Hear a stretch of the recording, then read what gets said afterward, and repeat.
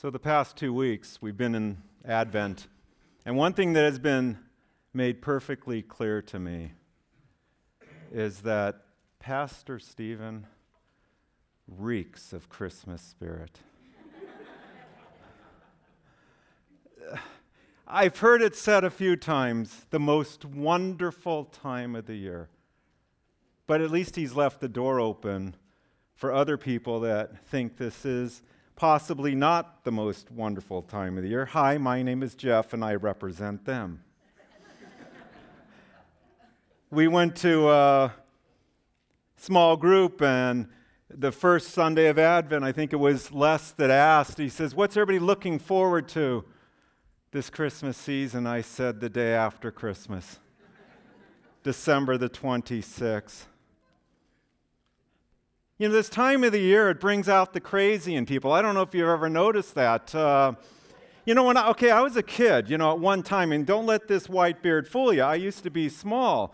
And I remember one time going as a Boy Scout or a Cub Scout to a demolition derby, and my dad had to pay tickets for us to go in and see this thing. Now I just have to go up to the mall, Christmas season, and people are just banging into each other and not thinking anything of it.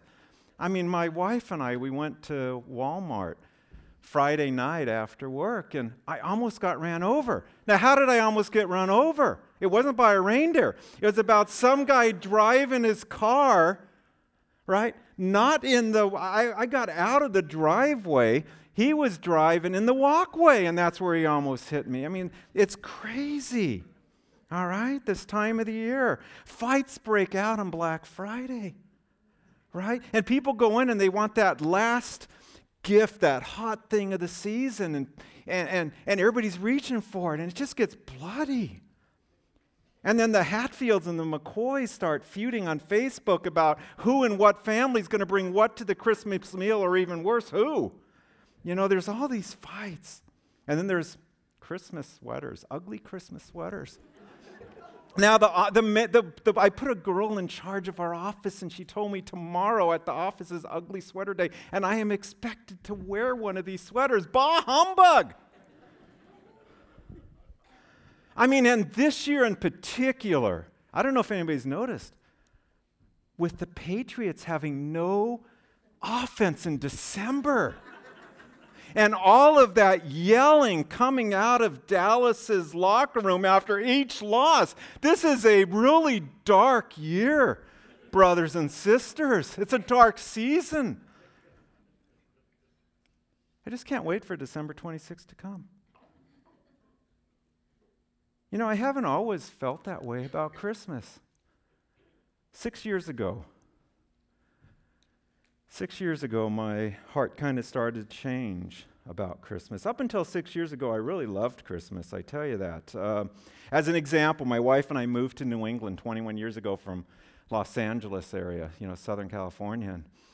And I was so excited about moving, because we moved November 1st, right? And I thought, this is awesome.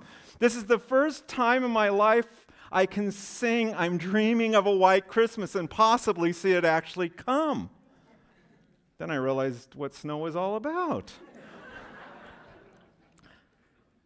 Something has changed, though, in me in the last 6 years, and I'll tell you what it is.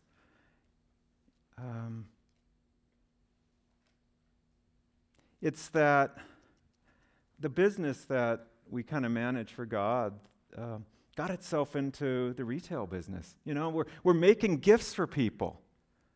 So this time of the year, to me, all I think about is I'm working and working and working so people can have their silly gifts to share on Christmas morning, one to another. 75, 80-hour work weeks. Something has changed in me that today I can stand up here and I can hardly imagine Christmas coming without ribbons and tags, without packages, boxes, and bags. I can't even imagine that happening. Nowadays, I have to work really, really, really hard to even believe that Christmas doesn't come from a store, that somehow Christmas means a little bit more. But God is kind to me. God knows who I am. He knows that I'm a very weak and frail creature whose flesh gets in the way a lot. So to help me this time of the year, God has given me a book. This book right here. You know, and today especially, Pastor Stephen down here has just blessed me by allowing me to preach from what I think is one of the most glorious passages of Scripture. He could have kept this one for himself, but he didn't. You know, we're going to look at in a moment Isaiah chapter 9. If you've got a Bible, I mean, open it up. If you don't have a Bible, there's one underneath, grab it, you know. And I've even heard him say you can take it home with you. What a wonderful Christmas gift is that. But there is this wonderful book that talks all about good news. And Isaiah chapter 9 is in many ways a birth announcement, the birth announcement of Jesus, announced some 700 years before shepherds heard angels singing glory to the newborn King. 700 years before. I'll tell you, this is just such an awesome passage to help me remember what Christmas is all about. So let's just read it together. Chapter 9, I'm going to start at verse 1 this morning. But there will be no gloom for her who was in anguish. In the former time he brought into contempt the land of Zebulun and the land of Naphtali. But in the latter time he has made glorious the way of the sea and the land beyond the Jordan, Galilee of the nations. The people who walked in darkness have seen a great light. Those who dwelt in the land of deep darkness, on them light has shone. You have multiplied the nation. You have increased its joy. They rejoice before you with joy at the harvest, as they are glad when they divide the spoil. For the yoke of his burden and the staff for his shoulder, the rod of his oppressor you have broken, as on the day of Midian. For every boot of the trampling warrior in battle tumult, and every garment rolled in blood will be burned as fuel for the fire. I'm just going to stop there for a moment. And I'm just going to kind of consider and some of the things we just read. I mean, notice in verse 1, and if you were to go back to chapter 8, you would see that in chapter 8, you know, Isaiah is describing a people who have turned from God, and they're living in distress and hunger. They're enraged against God. They're angry at Him. They're living in thick darkness. There is anguish. There is gloom in the land. And in verse 1, we kind of see that, people living in anguish and under contempt. And in verse 2, people living in darkness, deep darkness. And there's a reference in verse 4 to people under the yoke of burden and bruised by the rod of oppression. And in verse 5, you see mentions of kind of war and violence, bloodshed in the land. You know, there are a lot of people out there, and the Bible says, the fool says in his heart, there is no God. And there are a lot of people who say, you know what, this book you got, preacher man, it's not relevant for today. I'll tell you it's relevant for today. You know, I'll tell you that it is, because just look at that. That's describing modern society in many ways. Anguish, gloom, distress, oppression, violence, bloodshed. I mean, these words are for all time. That's why He gave them to us. But you know, one thing I like about this passage is even though Isaiah is describing these things, he's describing them in the past tense, right? Even though, I mean, he's a prophet, he's looking ahead, he's seeing what yet not has come, and he's looking ahead, and anguish and contempt are no longer, he says. You know, he says, but there will be no gloom for her who was in anguish. And those who once walked in darkness, they have now seen a great light. And joy is now felt by those who were once burdened and oppressed. And the signs of war, bloodshed, violence, I mean, they've been burned up. They're being burned up. They're being done away with, Isaiah sees. Now, if we were to go home, and if you were to read the book of Isaiah, you would see that throughout that book, God is calling out the sin of his people. He's saying, you're rebelling. You're running from me. You're sinning. He's calling out all of that. He's talking about God's wrath and his anger towards sin and sinfulness.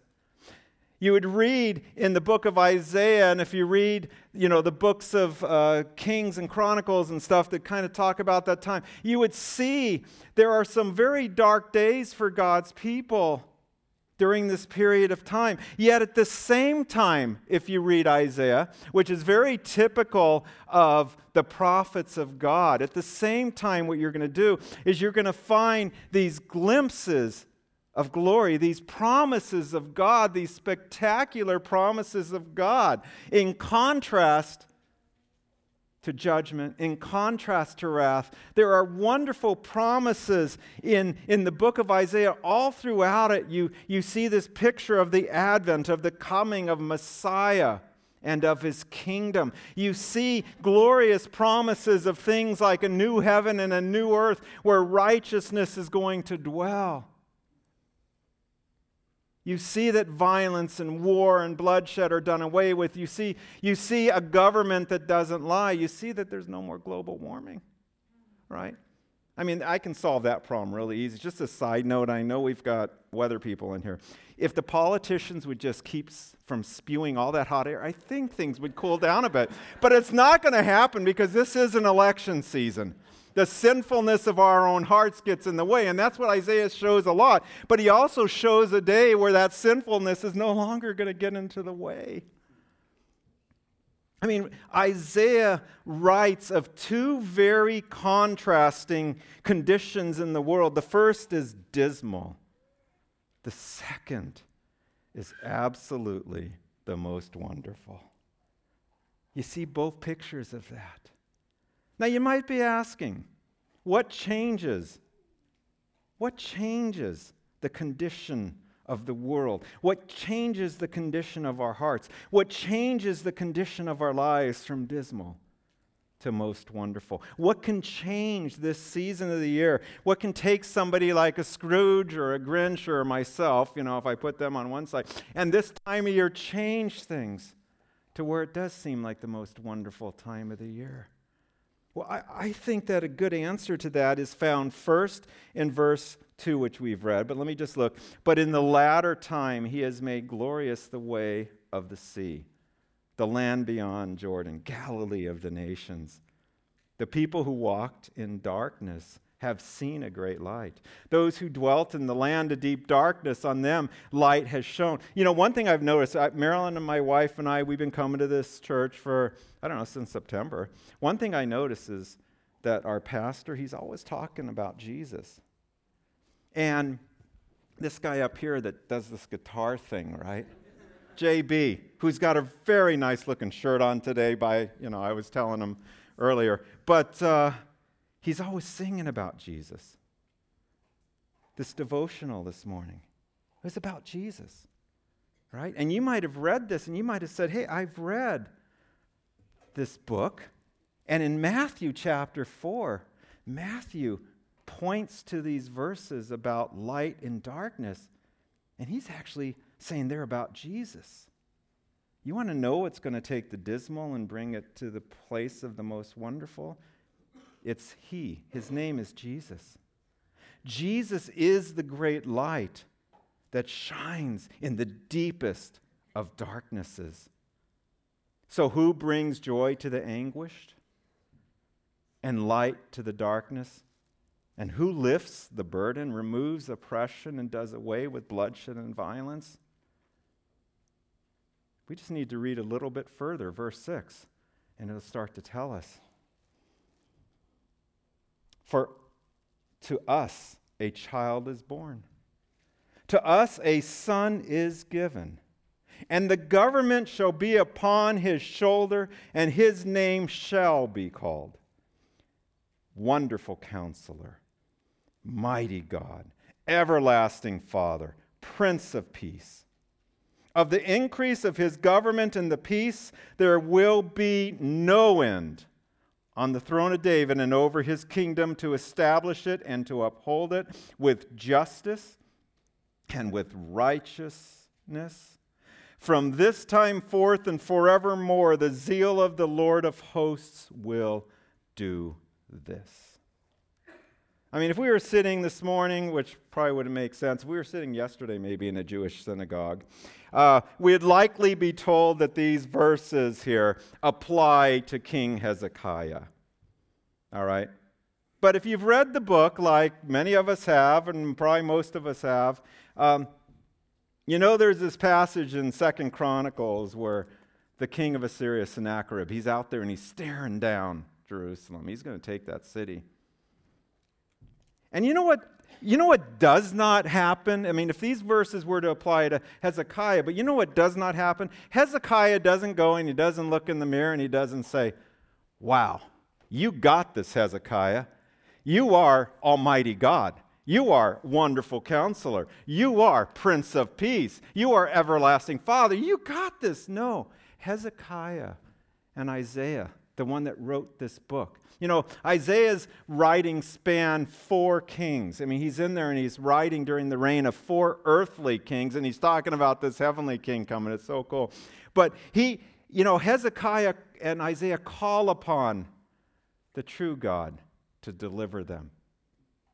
Because you know what, brothers and sisters, we can't deliver ourselves, can we? No matter what we think about ourselves, we just can't deliver ourselves. JB used the word rescue. We can't rescue ourselves. We can't spare ourselves.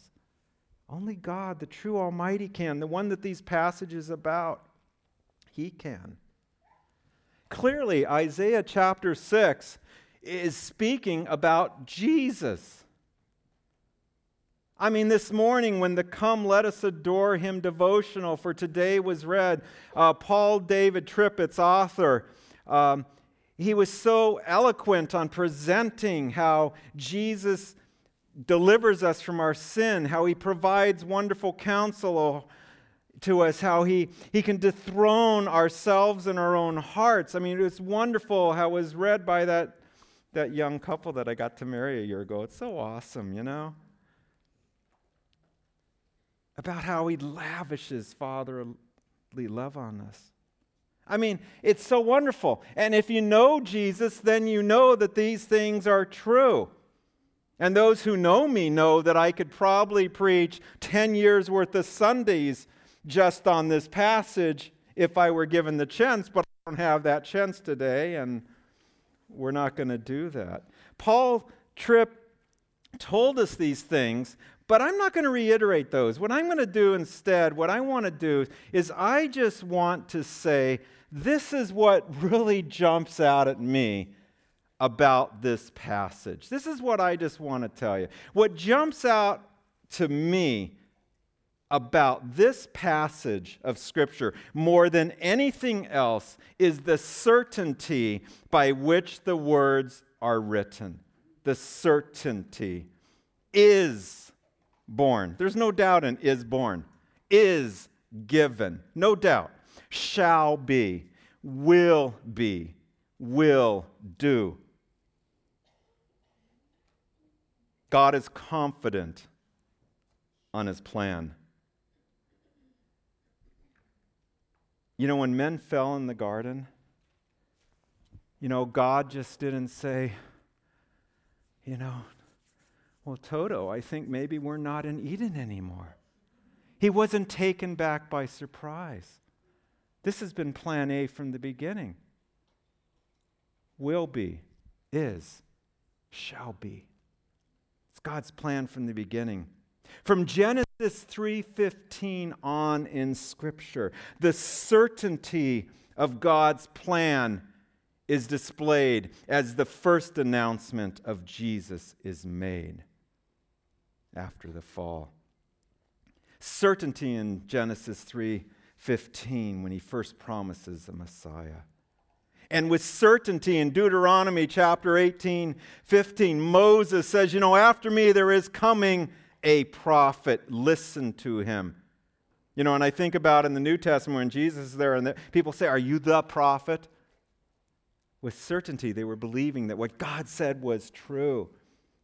And with certainty, Daniel chapter 7 is great because with certainty, there is one who is called like the Son of Man, who is given eternal dominion. In just those and many other passages throughout this glorious Word of God, God's Spirit always speaks with profound certainty that Messiah is come. Messiah, Christ, is born. 700 years before the birth of Jesus, before the light of the world ministered in Galilee, century before angels heard angelic praise and magi crossed the globe to bring worship to a newborn king.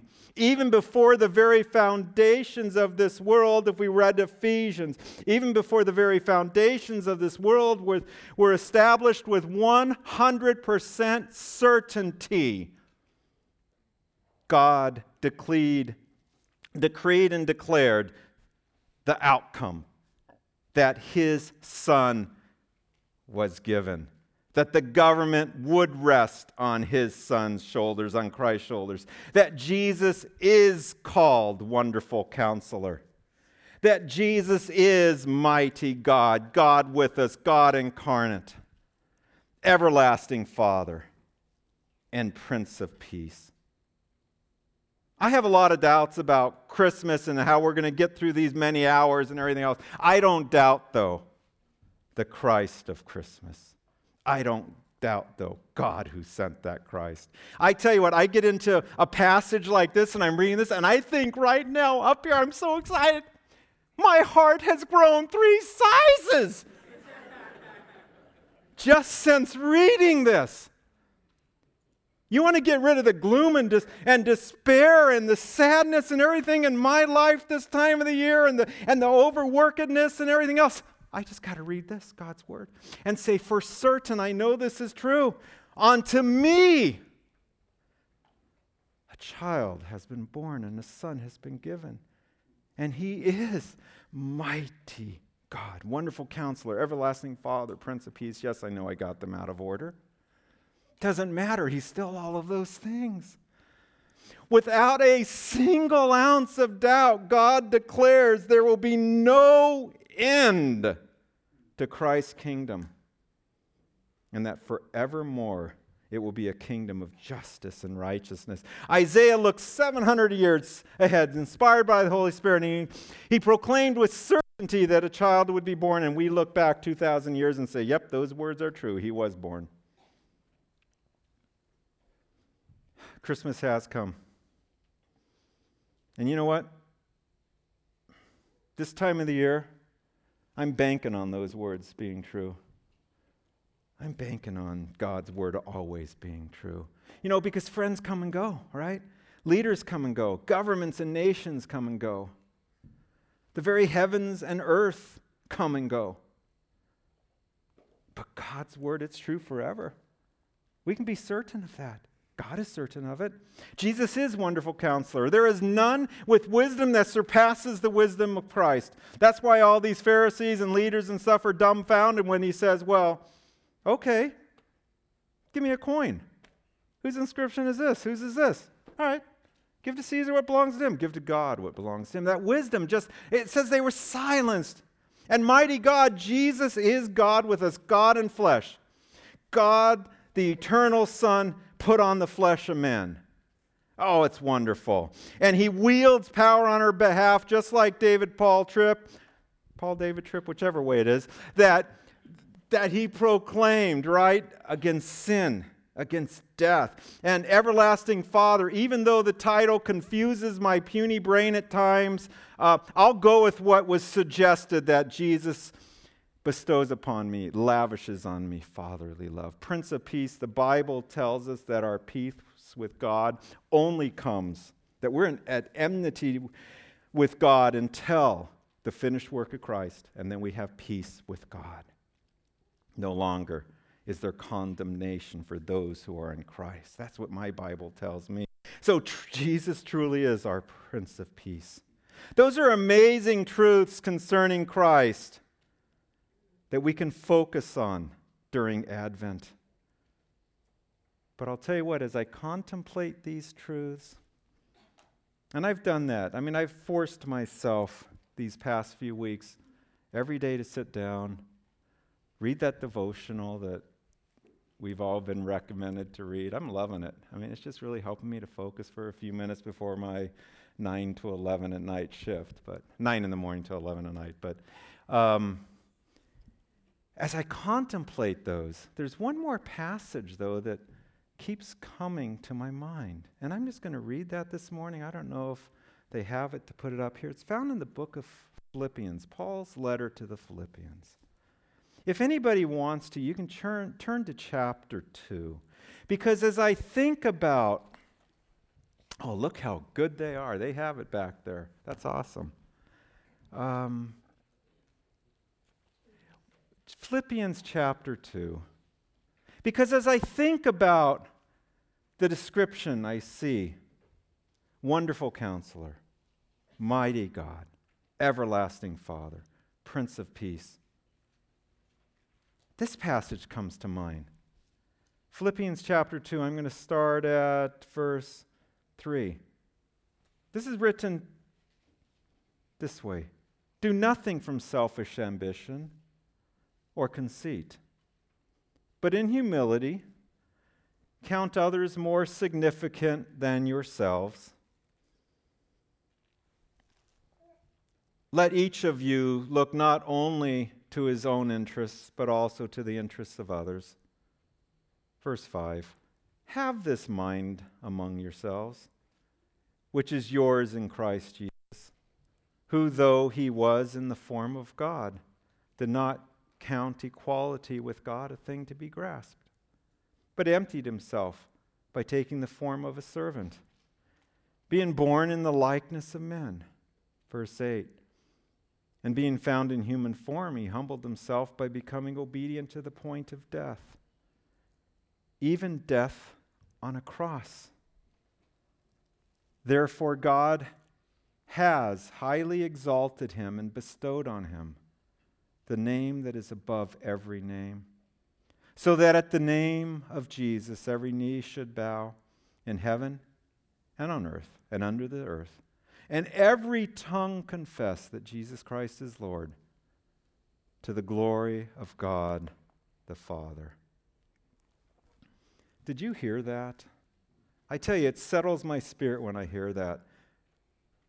That the one who has the name above all names, the one who is called Wonderful Counselor, Mighty God, the one who is called Everlasting Father and Prince of Peace, the one who is called the King of Kings, the Lord of Lords, the Alpha, the Omega, the beginning and the end, the one who is our stronghold, the one who is our strength, the one who is light, who is truth, who is the way, the one who is all of these things, the one who, it says, created and sustained all things. That one. Did you hear that? Did you hear how that one put on flesh? I don't know about the rest of you. This flesh is not always comfortable at times. And yet he put it on. Emmanuel, God with us. He humbled himself, even to the point, we are told, of dying on a cross. That puts Christmas in perspective for me. That puts Christmas in perspective for me, that Jesus humbled himself to death on the cross so that he could be, so that the punishment due me for my sins could be placed upon him, and it could be punished in him. That's what Christmas is about. I tell you what, when I sit down and I think about that this time of the year, my heart starts to warm a little. I don't think about other things that really are not important. It's not about me. It's about Jesus. Now, there is one thing that I love about Christmas, and I love it very much, are the songs. I really like the songs, and I'm not talking about, Grandma got run over by a reindeer, or Jingle Bells, or not even White Christmas. But I'm talking about these songs, and we sung one of them this morning that is one of my two favorites, by the way. And it is so rich in truth that it helps me to remember this time of the year what Christ and Christmas and Advent is really all about. My two favorite Christmas songs are God Rest Ye Merry Gentlemen and Hark the Herald Angels Sing. I love the lyrics in these songs. Now, I am not a gifted singer like other people, so I'm not even going to try. Those who know me well know that. But let me just read to you a few of the lyrics that I just love about these songs. Remember, Christ our Savior was born on Christmas Day to save us all from Satan's power when we had gone astray. And how about this? Oh, this is great. Peace on earth and mercy mild. This is the part I like. God and sinners reconciled. Born that man may no more die, born to raise the sons of earth, born to give them second birth. Oh, I love those lines because that's what this is about. Mighty God became man.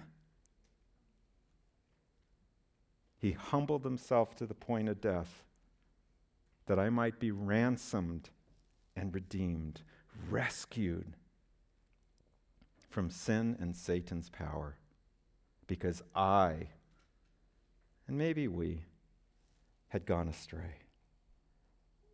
All have sinned and fall short of the glory of God. And you know what? He could have left me in that state. I mean, if God would have left me to myself, you probably would have read about me at some point going to jail or something like that. Probably me, my personality, I probably would have been the dictator of some little country and promising, okay, this time of the year, you guys, I got a Christmas promise for you, a big surprise. But he didn't leave me to myself. I was wretched, just miserable mess. And Jesus stepped in. He got in the way of all the wrath. The wrath was aimed at me, and he got in the way, and he just took it.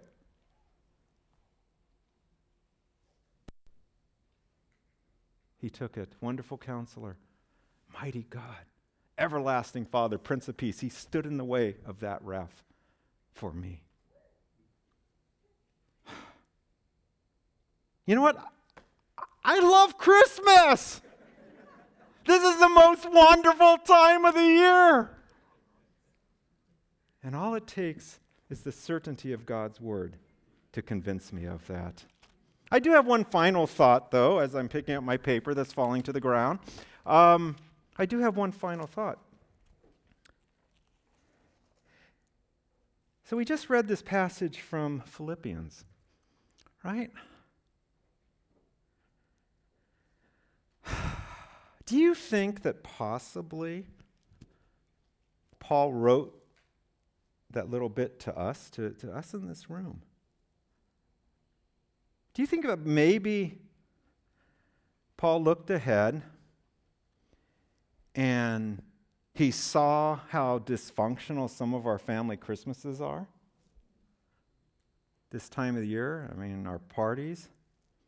Do you think that maybe Paul, somehow the Holy Spirit showed him, inspired him to see into the future the craziness of mall and Walmart and Costco and Market Basket parking lots and Hobby Lobby? We were there last night too. Do you think that maybe just quite possibly, Paul saw how rude those shoppers are around us this time of the year. And do you think that by chance maybe he was writing to us when he said, oh, when you go out Christmas shopping or driving or to those family partings, hey, by the way, do nothing from selfish ambition or conceit, but in humility count others more significant than yourselves. Let each of you look not only to his own interests, but also to the interests of others. Have this mind among yourselves, which is yours in Christ Jesus. I think if we're a Christian, if we profess Christ as Lord and Savior, I think one way that we can embrace this message and one way that we can respond to this message this morning is to do just that, to follow the example of Christ, to humble ourselves this time of the year, because He did. He did it for us. I think what we can do if we are Christians is as we go out driving, as we go out shopping, as we go out to family Christmas parties, as we do all of these things, we can have the mind of Christ about us. We can allow that wonderful Counselor, mighty God, everlasting Father, Prince of Peace, who is dwelling within us. We can allow that light to shine in the darkness of this world that is enveloping us, so that others will see Jesus and be saved. Now, if this morning you're sitting there and you're thinking, I still don't get it. I still don't get this whole thing about Jesus being Savior and Lord. Well, there's a couple of things you can do. One is you can just write it off and say, yeah, I'm not going to deal with that. But another one is you can listen to that little voice in your heart that says, you know what? I think you need a Prince of Peace this season in your life. I think you need a wonderful Counselor. I think you need the mightiness of God in your life. I think you need a little of that fatherly love. If that voice is telling you that, don't disregard that voice. Instead, seek after Jesus. And I know if you came forward after we're done in a minute here, after I pray, and after JB, I think, comes up and does another song, I know if you came forward, your pastor up here would talk to you. I would talk to you. We'd love to help you get to that next place. Let's pray. Father, thank you for sending Jesus to an undeserving people. Thank you for giving your Son, that if we would put our faith upon Him, put our trust in His righteousness and not our own, that we will be rescued, that we will be spared, that we will be delivered from the wrath that is due sinners in their sin. Father, we thank you that this time of the year you have given us a reminder that it is not about us. It's not about the gifts that were given to people. It's not about the gifts that we're making for people. It's not about, tinsel on a tree. That it's about Christ, the Almighty God, come in flesh. And Father, we ask that this remaining week of Advent, this time leading up to the day that we remember your Son, that you, Lord, would just reveal to us the truth of who you are. Everyone in here, Lord. Those that are struggling with believing right now, Lord, give them the faith to believe. And those who are just struggling in weakness, give strength to, Lord.